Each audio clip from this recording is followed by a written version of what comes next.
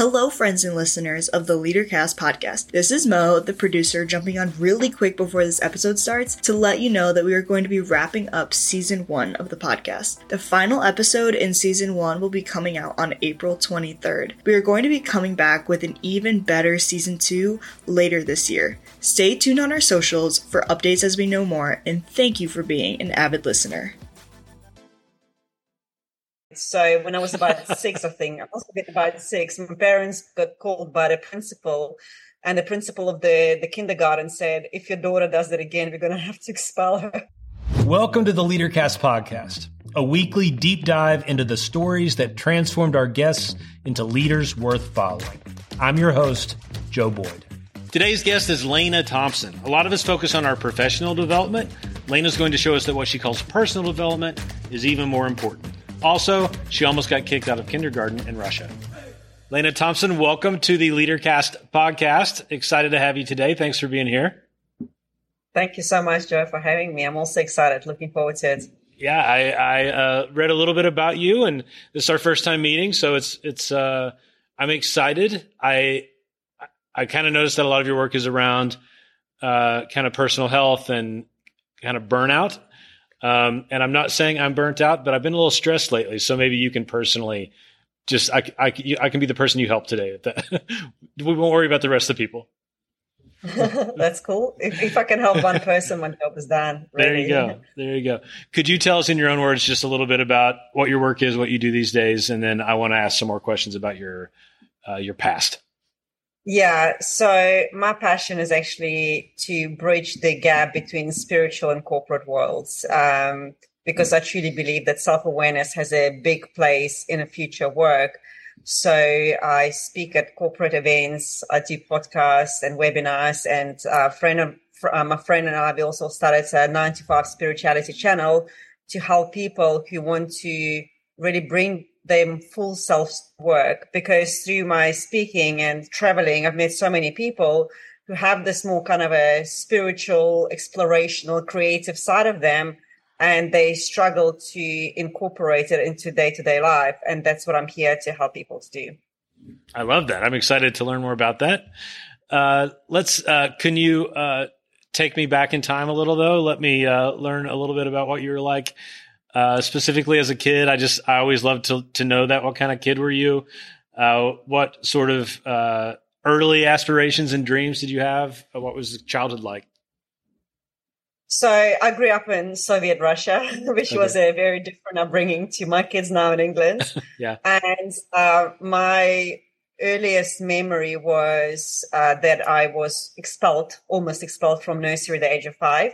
Because I had this passion for reincarnation, for souls, you name it. I read Gogol, who's like a Russian Shakespeare. I mean, I don't know, he's like a really famous writer when I was really, really young. And his book like shook me to the core. It's all about the soul searching, reincarnation, past lives. And I used to gather kids around me and tell them the stories. And then the parents would phone the nursery and complain that the kids couldn't sleep at night. So when I was about 6, I think, I must have been about 6, my parents got called by the principal. And the principal of the kindergarten said, if your daughter does it again, we're going to have to expel her. Oh, no. So I just am being told off. And I'm like, but it's the truth. Can't you see that? I feel like if your reading level was that good, you should have just jumped on to like 5th grade or something. Exactly, right? That's what I said. I'm like, but nobody could really understand what I was coming from. Don't expel her, promote her. But I actually know absolutely nothing about how the Soviet Russian school system worked. How long were you in Russia? Were you there your whole childhood? I was there until I was 13. Okay. And when I was 13, Russia opened borders up so we could immigrate. And my dad is Jewish, so amongst other millions of Jewish people, we went to Israel and we stayed there for a year. And then after we immigrated to South Africa, and that's where I lived until I was in my mid-20s before coming to UK. Your accent is fascinating. I can hear a little bit of all of it, I feel like. When you said yeah, it was South Africa for sure. Yeah, I don't think you can hear any Hebrew accents, but no. I mean, yeah, there's like a muddled up South African. I love that. That was quite a journey. So you ended up in after the year in Israel, I'm sorry, were you then in England after that? South Africa. Oh, South Africa. Then. South Africa when I was 14. Gotcha. Yeah, and then lived there until mid-20s. Have you been back to visit Russia? I actually went there during that middle of the lockdown when they opened up. Okay. We had a temporary gap. I went there to volunteer at a spiritual event with Dr. Joe Dispenza. I'm not sure if you're familiar with him, but he's a neuroscientist who bridges the gap between science and spiritual. And he actually was the person who's responsible for my whole life turning around. And when I heard that he is speaking in Russia, I contacted the Russian team and I'm like, I speak English and Russian. Would you guys have me? And they're like, yeah, come over. Nice. So that was the last time I went. Yeah. Well, tell me a little bit about that. Tell me, I know you had a moment in your life that you talked about where things sort of changed. What was your early professional career like? Yeah. So, I grew up believing that unless I excelled in math and science, my life will amount to nothing. It was very hardcore academic while I was, I wanted to explore the unknown, the spiritual and all of this, dead people and reincarnation. That was always my interest, but that wasn't really developed for obvious reasons. Nobody really was into it in Russia in the 1980s. And which, I'm really grateful for because that's enabled me to have a very successful career. So I was in a corporate environment for over 15 years. I actually got a transfer from South Africa to UK because of my job. And I ended up working at Microsoft, Ministry of Defense. I've traveled the world as an IT consultant. But to be honest, traveling probably was the only part I really enjoyed. And when I had kids, I couldn't really travel as much. And with time, I really started questioning, my purpose. I knew it wasn't it. There was something deeper, but I couldn't figure out what it was. So that's really, then I discovered Dr. Joe Dispenza very randomly, although even nothing happens randomly. And I went to his events in 2018, I believe. He came to UK in Brighton. And yeah, my life has never been the same since. What was it about those events and his message that resonated so much? Well, I firstly realized that we're not living our true potential. We're really settling for things that we believe we must be doing because that's what we're told by society, by parents. That's what we, conditioned to believe. But in the meantime, we do have a power to change our lives. We do have a power to pursue our dreams. And all it takes is willingness and getting comfortable with the uncomfortable. Yeah. And I know, it often takes a moment of crisis of something really in our lives to fall apart before we start looking at things differently. But for me, it was just willingness to change because I've always been, even though I grew up very tough and resilient and strong, it has always been my strength. But emotionally, I can't say unstable. That's probably the wrong word, but my emotions controlled me. Yeah. So I was always governed by my emotions, and I was always trying to make sure that the things around me perfectly lined up so that I was happy or fulfilled. And when they didn't, I would literally lose my cool. I would be either angry or sad or frustrated. And there came a point in my life where I began to observe myself, and I was like, well, this expensive holiday didn't actually feel that fulfilling. I wasn't even feeling happy. I wasn't really finding happiness in the material possessions. It just started changing for me. And I actually went to his events looking for a way to release my anxiety and to find more self-confidence, for me to speak up and say what I want, because I've never really done that. I was trying to always tiptoe around people.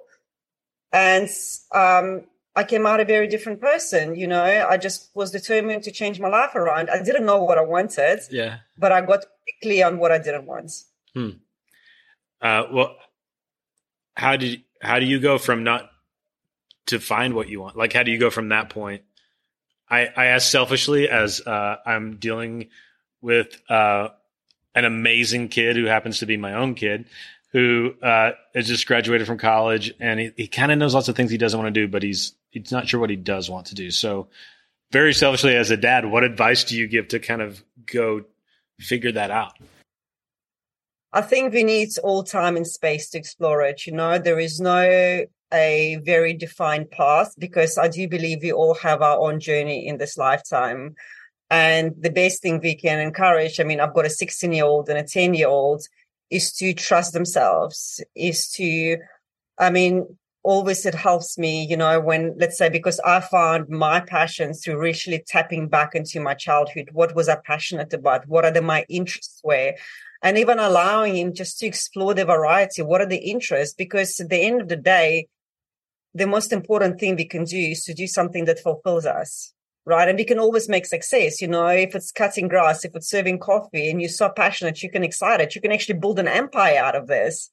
And that's what, I mean, I want every person to really find that strength and courage to explore, like, what lights my heart, what sets my soul on fire, and really kind of explore it. And if they don't know, like I said to my son, like, if you don't know what to do, just take a gap year. There's no rush. Right. There's never rush to do anything. Yeah.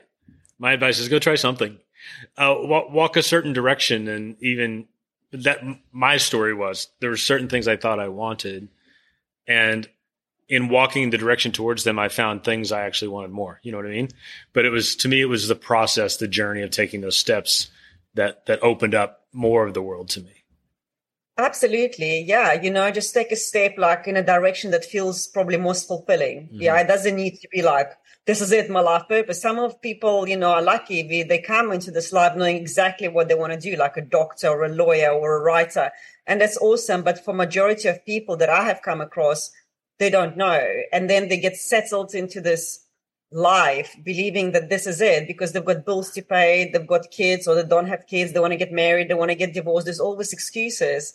But just realizing that life is not fixed, it's very fluid, and we have the power to change it with our imagination. So even allow your son, like, maybe to sit down and write, like, what would I absolutely love? Mm-hmm. Like, how amazing, like, what would blow my mind? And let him just get creative and just create this narrative, you know, and that really sets that energy into motion to create the reality that's maybe will blow his mind one day. And yours. Right. I know. He's a very talented kid. He's more than me, for sure. So I'm not worried long term, but it's just kind of, I think I had so much ambition that was a little misplaced, actually, and not entirely healthy, but it did give me a place to go towards. So I think I've noticed, and it might be a little generational or American or who knows, but a lot of his friends are in a similar place where they just don't seem to have that kind of drive that I remember my friends having at that age.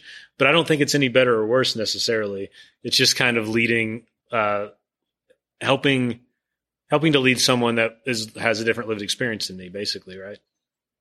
Exactly. And it's just being an open-minded about it, right? We're all so unique. We're not just unique like physically, biologically, chemically, like, but also energetically. And, you know, I mean, everybody is just on such a different journey. Yeah. And I'm not saying we need to encourage, you know, like our kids to sit on a couch and like do nothing for a year, but even just like, just let them explore it, you know, just let them also choose, like tell them to choose 3 different options or give them 3 different options, which one feels most exciting, and then let them explore it. Yeah. And if not, as I said, you know, just sit down and create your narrative, because we wake up with a clean slate every single day, and every single day we can design how our day will go, because our day will go in either direction. But the thing is, we've got the power to control it. And I think, you know, kids really need to be more aware of that, of the power that we have over creating our reality. That's great. And I want to use try to use like a mental image for you maybe to help us as a metaphor. So I meet a lot of folks who I would say the words that they say back to me is they sort of sound like they're in a prison of their own making, but that they're in a prison and they are due to get out in 3 years or 5 years or 10 years or 20 years. And that's kind of how they talk about their career. They've gotten to a place where they realize they really don't like it. They're not very fulfilled. It's not what they want to do, but they have sort of made a covenant with themselves that I'm just going to get through this season. I feel like I've had more folks say those sorts of words to me coming out of the pandemic over the last 2 years than before. I'm just curious, what is your instinctual response when someone says something like that to you?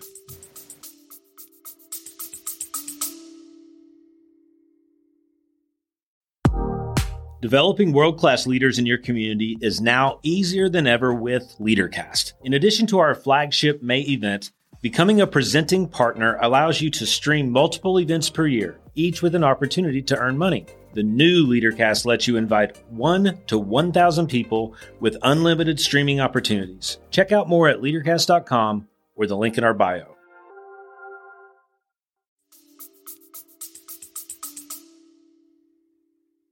I'm really sad when people tell me that, but I completely understand what it's like to be in that situation where you're just working because you're doing things just out of a habit, stuck in that rut, believing that there is no other choice. And that's why I believe personal development comes into place, even like being in a work environment, organizations invest so much into professional development, but barely anything is being invested into personal development. But what I mean is like people are getting into the self-inquiry and asking themselves, who am I? Like, what is my purpose? What do I want? And, for me, I guess maybe because of my upbringing and so much, I guess, traveling and so much exposure to different cultures, I was like, I'm done. I'm quitting my job. I'm leaving my 6-figure career behind. I'm going to start the business. I know nothing about it. And I'm going to start another one. And I'm going to remortgage my house and my flat. And maybe, but I mean, I never hesitated. It never stopped me. It's just like, I'm done, but for other people, it's different, right? We all have our strengths and our weaknesses. And we all, once again, have a journey in this life. And I believe if people are not ready, they won't be ready. And maybe that's their path in this life, because we can't change anyone. Only people we can change is ourselves, and then be example. And then if people come to you and say, hey, how did you manage to change this? Then you can share with them. But otherwise, I'm just holding space for you, and I hope you find your happiness. What if there are a lot of people, I'm thinking of people actually like driving into work, listening to our conversation, right? And they're kind of thinking, well, I might be ready. I might be ready to change something, but it's scary and I don't know where to start. So I'm curious, what do you tell folks? What can they do today at their lunch hour, or how do you start that process of kind of envisioning a new future? Yeah. So firstly, I want to say that, I kind of took a crazy, I guess, approach. I literally quit everything, right. Just quitting this, that, sold our family house. It was everything. But I guess it was my soul growth. It was for me to grow and evolve and to make so many, I guess, mistakes, even though they're not mistakes. I believe everything is a lesson and everything is an opportunity to grow. And the tougher the lesson, the more we grow. For me to really understand that not everybody has to do that. And that if you want to change something in our lives, we can start with a small step, like even asking yourself, what do I love? Like, what would light me up today? What is it that I love? I was working with someone a couple of years ago, and she was in a corporate arena, and then she started a couple of businesses. It didn't go well. And she's like, I don't know what to do with my life. So after our few sessions, I said to her, why don't you journal? And I gave her a few journaling prompts. And she's like, I hate journaling. Absolutely hate it. And then after a while, we just worked together. She remembered the memory from her childhood popped up when she used to be very creative. She used to love writing stories. And one day her dad walked into a room and he shouted at her for not doing her math homework. And she put away a diary and she never wrote in it again. And then she said, you know what? I'm going to go write a book. Wow. And the thing is, it's always going back to our childhood, right? And for me, it was like looking for this dead souls, for the time machines, going to the cemeteries in the middle of the night at the age of 9. I don't know what I was doing, right? But I've always been fascinated with, back then we called it supernatural. Now I would actually call it natural stuff. Yeah. But that's my passion. And that's that's why spirituality is such a big part of my life. But maybe people used to love paint or to sing or to whatever it is, so remember that, so even just the thing is, I believe we are too busy. We're too busy putting things into our daily lives, running from one thing to next. And even when we're not running, we still make sure we do run towards something. But just my advice always to slow down, literally find a few minutes in your day where you could just sit and pause. And even if you don't know what you're meant to do with your life, you can ask your intuition, hey, give me Like, give me a suggestion or something. And then another thing, when I work with human design, I don't know if you ever come across human design, but our human design, because the theory is, it's a science, I guess, we all have our energetic DNA, our energetic blueprints.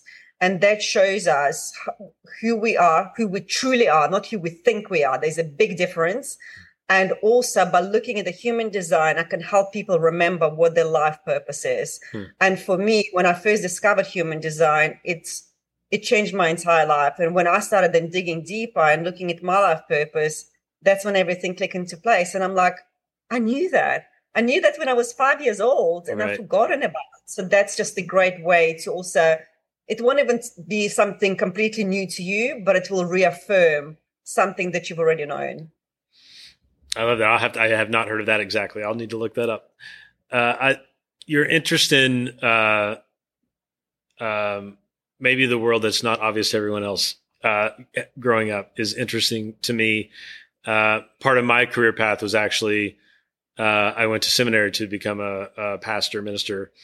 And so there's very much some similar things, I think, as a kid for me, of just believing there was more to this.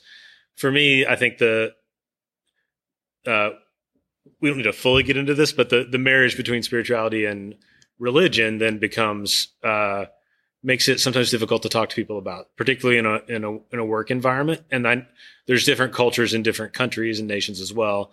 But I think particularly here in America, the last 6 years or so, it's been sort of difficult to have conversations that sort of get close to religion in the workplace. And most people don't want to feel like they're imposing it on anyone, right? But I think we are spiritual creatures. So long-winded question is, do you ever run into that in your work and practice in terms of advising folks how to sort of talk about spiritual things in ways that maybe wouldn't initially turn someone off or rub them the wrong way or anything like that? Yeah. So, I actually was speaking to a few people about that exact subject. And for me, the way, at least I see spirituality in a corporate environment, is self-awareness, right? Because what is spirituality? It's being aware. It's being aware of your needs, of your strengths, of your weaknesses, and also being able to take control of your emotions. And that's the biggest thing for me, because I believe the biggest reason why we still have conflicts and why we're still trying to solve the same problems year after year after year is because people are not willing to take responsibility for their actions and their emotions and their behavior, because it's always easier to blame someone outside of you for making you feel a certain way rather than go, hang on a second, what is it reflecting within me? So for me, that spirituality is just pure self-awareness. Are there any examples of, when you think of leadership and the folks you've worked with, and we use the word culture a lot, like leaders create a culture, right, in their company or their place of business, their division, whatever. Can you think of sort of best practices of leaders that help create an environment like that? Yeah. So, I believe that in order to be a leader, you've got to be able to self-lead yourself first. Mm-hmm. And self-awareness, again, is the key, because once again, it helps you understand what is it that you are good at, what are your weaknesses, and how your emotions have impacts on others. It's also being able to connect to people in the room, to sense their emotions, their feelings, their perceptions, and then to find more effective ways of collaborating and communicating. So for me, really, to be an effective leader, it's all about deep self-knowledge and self-reflection, how did I behave today? How did I show up? What could I have done differently? How could I have communicated more effectively? It's slowing things down and really having time for yourself to process that.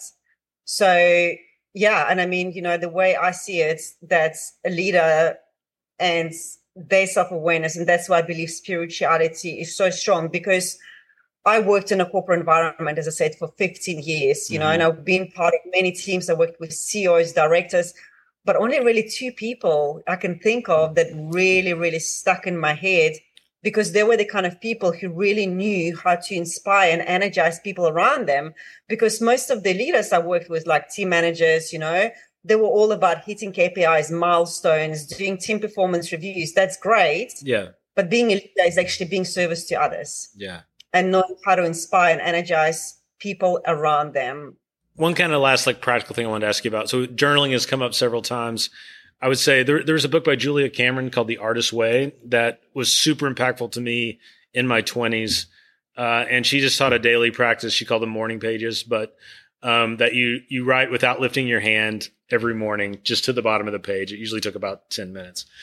And I've come back to that several times in my life. Whenever I just feel so like I can't figure out what's going on, there is some magic, right? In writing it down. Then now it's on the page, so it's not in my brain. Something about it just sort of works. And because I would say I'm not a natural journal. I didn't have a diary as a kid or anything like that, but that definitely helped me. And then I recently did a visioning exercise where you just envision 5 years out and you say, my life has never been better. And then it's the same thing. You just write and write and write. And was hugely impactful and helpful to me to kind of see, the stuff that was in there, but I hadn't verbalized to anyone. Once it's written, you start actually doing it. You know what I mean? You start looking for it. So I'm just curious, when you think of journaling in your practice, do you have any practical, specific tips for folks on how to journal or how to use sort of the written page to help them? Yeah, so firstly, I do have to confess, I'm also journaling doesn't come to me easy. I mean, at one stage it was journaling so much, almost every day. It just depends where I am. I trust my intuition to tell me what is the best practice, what is it that I need now. Sometimes it's just sitting on a couch for an hour and just listening to silence or observing my thoughts, which are going completely crazy, but I am dissociating, I'm observing, and then I hear the mess in my head and I'm like, well, who's actually thinking? How can I trust this mess? Because one minute tells me this, then it tells me that. I'm like, how can I actually trust my thoughts? They're just all over the place. So, and then other times I would want to, for example, journal, or I might want to do guided meditation. But when it actually comes to journaling, I've got this one practice, and when I applied it, it's honestly I've created some miracles in my life. Even the impossible became possible. And the way it works is you literally have a brain dump of everything, like what you were sharing just now. Let's say everything you want to have in your life, career, your relationships, money, whatever it is, you can write 3-4 pages. And then you go and you summarize it, and you summarize it maybe into 10 lines. So 10 to 15, not more than that. So maybe you can say I want to become a CEO. I want a 6-figure career. I want to have an amazing, loving partner. I want to travel all over the world. So you get the gist, right? So you write 10, 15 lines down. And then every day you spend, let's say, 10 minutes just journaling. So what would it feel like if you were already CEO of the company? How would you feel? What would you be doing? What you'd be wearing? Where would you be shopping? And you literally write into it. And then you just read through the other 10, 15 lines and just maybe just close your eyes and just imagine that. And that's 20-minute process. When I did that, Joe, I mean, it blew my mind. It was about 2 years ago. On the top there, I said that I want to speak at a paid event. Okay. It was a live event and I want to get paid for it because back then I did webinars. And I also want to see my family are in Ukraine and Germany. And there was a few other things, but those were my top two. A month later, the war broke out between Russia and Ukraine. But I was I don't care about the war. I'm going to carry on. And a few months later, I've got this message from this guy in Germany, and they were putting on an event together called The Future of the Employee in Berlin. And they fly me. It was a paid speaking gig, live event with hundreds of people. I phoned my dad. He was in Ukraine.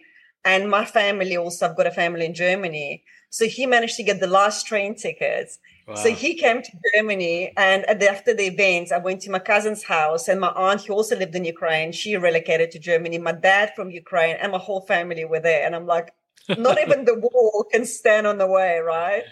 And I mean, that's what I'm saying. Imagination is our superpower. But when we use our imagination, where people, I think, get it wrong, is that they're afraid to take actions. Yeah. Because and that's the dream between fantasy and imagination, because if you don't act on it, it's just a fantasy. I'm so glad we got to that story. Thank you for telling me that. I just think I hold space that there's some great mystery in the universe that just by admitting it to ourselves, things start to happen. I hold space for that, but also I believe that just writing something down trains our brains to look for opportunities to have those things happen. There's something very like rote about that as well. The fact that I know that this is kind of what I want to do soon or someday, when an opportunity comes along, we might have totally dismissed, but because that's on the top of our mind, we're thinking, oh, that's a pathway to get to where I want to go. So thank you so much, Lena, for your time. If I'm sure folks around would love to connect with you or see any resources you have, what's the best way for people to connect with you? It will be LinkedIn, and it's just really simple, Lena Thompson, or they can also check out our YouTube 9259, then word 2, TO5 spirituality on YouTube. So this will be the best places. Okay, great. We'll put those links on the bio in the podcast as well. Thank you so much. I really appreciate your time today. Thanks a lot, Joe. Thanks for having me. In today's ultra-competitive job market, top-tier talent are leaving companies in search of top-tier professional development. Now more than ever, you must invest in your emerging leaders. LeaderCast 365 is a world-class professional development system featuring access to 3 annual LeaderCast events, a post-event journey to activate the inspiration and insights gained from LeaderCast events, plug-and-play lunch and learn programs with group discussion questions, concise video courses to address weaknesses and build upon strengths, and our library of more than 1,200 short-form videos from a slate of industry experts organized into 16 key professional development categories. Invest in your all-star employees and attract new top talent to join them with LeaderCast 365.